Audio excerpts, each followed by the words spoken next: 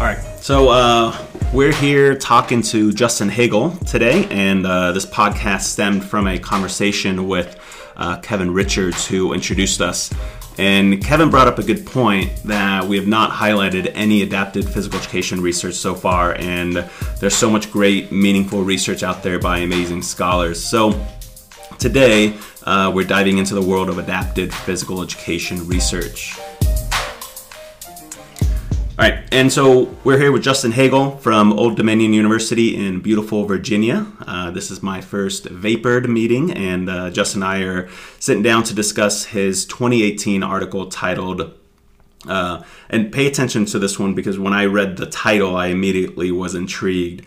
So the title is Females with Visual Impairments in Physical Education, Exploring the Intersection Between Disability and Gender Identities. It was published in 2018 in Research Quarterly for Exercise and Sport. Welcome to the podcast, and thanks for taking the time to chat with us today. Hi, Risto, and thank you again for allowing me to join the podcast. It's an honor to be the first APE person featured on the podcast. As a note, this paper was co-authored by Amanda Yesick, who's currently a PhD student down at University of Alabama, as well as my colleague at ODU, Dr. Shihad Drew. Okay, awesome. So I don't usually start off quoting the first sentence of someone's paper, but I'm going to do that. So you start off the paper with saying, quote, in physical education, one's body is central to experiences. If one's body is viewed as an asset, the individual is welcome to participate in activities. Whereas if one's body is viewed as a hindrance, they will likely be excluded from participation, end quote. And so what does the research say about students' experiences in physical education who may be labeled as a, quote, hindrance by their peers? That's a good question. And so what we know that persons with what might be considered non-conforming or flawed or unable bodies, which is particularly relevant to youth with disabilities, they tend to experience various types of experiences in PE contexts, such as bullying, social isolation, or removal from activities altogether. We also know that while some cases explain positive experiences in PE, for the most part, persons with disabilities tend to describe challenging experiences which are driven by perceptions of inability from teachers or peers. These types of experiences can include instances of bullying, social isolation, other forms of discrimination perpetuated by those classmates or the teachers as well. These types of experiences could lead persons with disabilities to develop negative perceptions toward PE in general and to self-select exclusion from future PE classes as well as future physical activity participation as adults. Okay, interesting. So how does this relate when we look at research with students with visual impairments? Right, so persons with disabilities are a heterogeneous group, and those with some disabilities, maybe learning disabilities or ADHD, may not be viewed as having non-conforming bodies in PE, whereas others experience various barriers to participation because their bodies are viewed as flawed. And so persons with visual impairments in particular are known to experience a litany of barriers to participation, and some of this has to do with adapted equipment and also support from trained staff.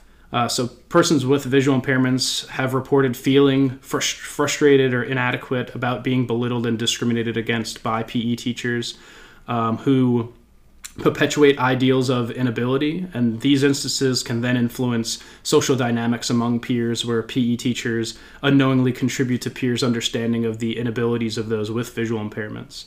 So not surprisingly, peer social interactions like bullying or social isolation have been commonly reported and are driven by those perceptions of being less able. Interestingly, persons with visual impairments have reported that perceived differences between them and their sighted peers tend to be the most emphasized during PE in comparison to other settings in the schools. Okay. So, and then you also look at gender as a factor in this research. And so what do we know about how physical education marginalized gendered bodies? Sure. So bodies with disabilities, like those with visual impairments, are also gendered bodies, and PE is a forum for students to experience common sense gender ideals and narrow conceptions of the gendered body. And for example, girls tend to feel pressure to construct and present what is considered an ideal feminine body, which is slender and has limited muscularity in PE, which also can be judged or is judged for sport competency. Girls who are not sporty have reported instances of teasing and discomfort in PE, which may be further complicated by surveillance-related pressure from boys. So there's basically this double pressure of presenting bodies as both passively beautiful and competent in sport, which can lead girls to also withdraw from activities. And so you talk also about different intersectionalities in here, meaning when two concepts or personalities such as being female and being a minority doubly impacts someone's experience. And you bring up work by Azzarito looking at gender and race, Simeon Dacas looking at gender and religion, both in a physical education setting. So all that being said, can you give us the purpose of why you did this research? Sure. So the purpose for us for this study was to take an explicitly intersectional approach to look at the embodied experiences of persons who identified as being female and also identified as having a visual impairment while in school-based PE.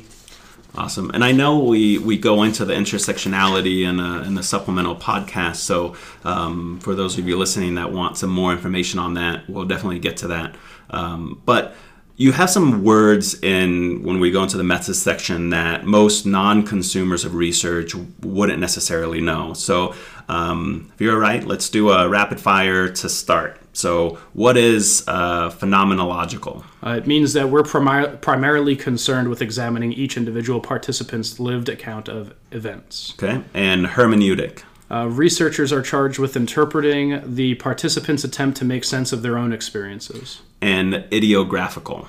Reveals in detail what experiences for each individual participant are like and what sense each individual participant is making of what has occurred. Okay, so your research took a phenomenological, hermeneutical, and ideographical approach.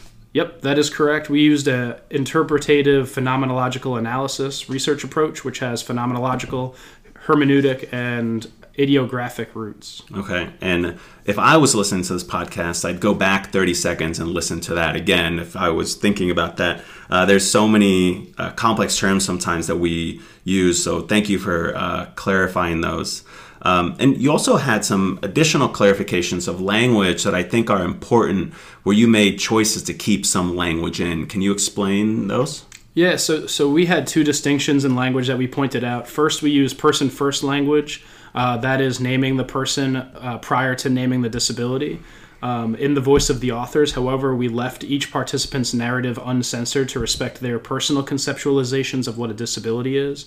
Second, we use the term integrated rather than inclusive throughout the paper, and this was to describe the setting that participants received physical education rather than the sense of belonging, acceptance, and value commonly associated with the philosophy of inclusion. Awesome, and I think those are important to understand and kind of, if for those that don't necessarily use those terms, to kind of understand where those come from.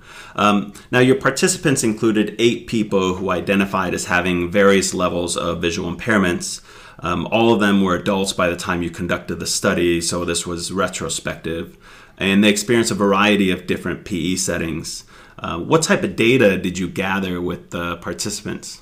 So the primary source of data for this study was semi-structured audio-taped one-to-one telephone interviews, and we used telephone interviews specifically to help with participant recruitment and to allow us to recruit across the country. The second piece of data we used were reflective interview notes, which included the interviewers' reflections on what the participants said, initial feelings about the tone of the conversation, and exceptionally meaningful items. Okay. And so we'll skip over the data analysis section of the paper, but I do want to note how rigorous it was and well laid out in the paper. But let's get to the results. You found 3 interrelated themes. Can you run us through those? Sure. And so the first theme was, quote, girls don't like gym anyway, close quote, and limited participation from the female perspective.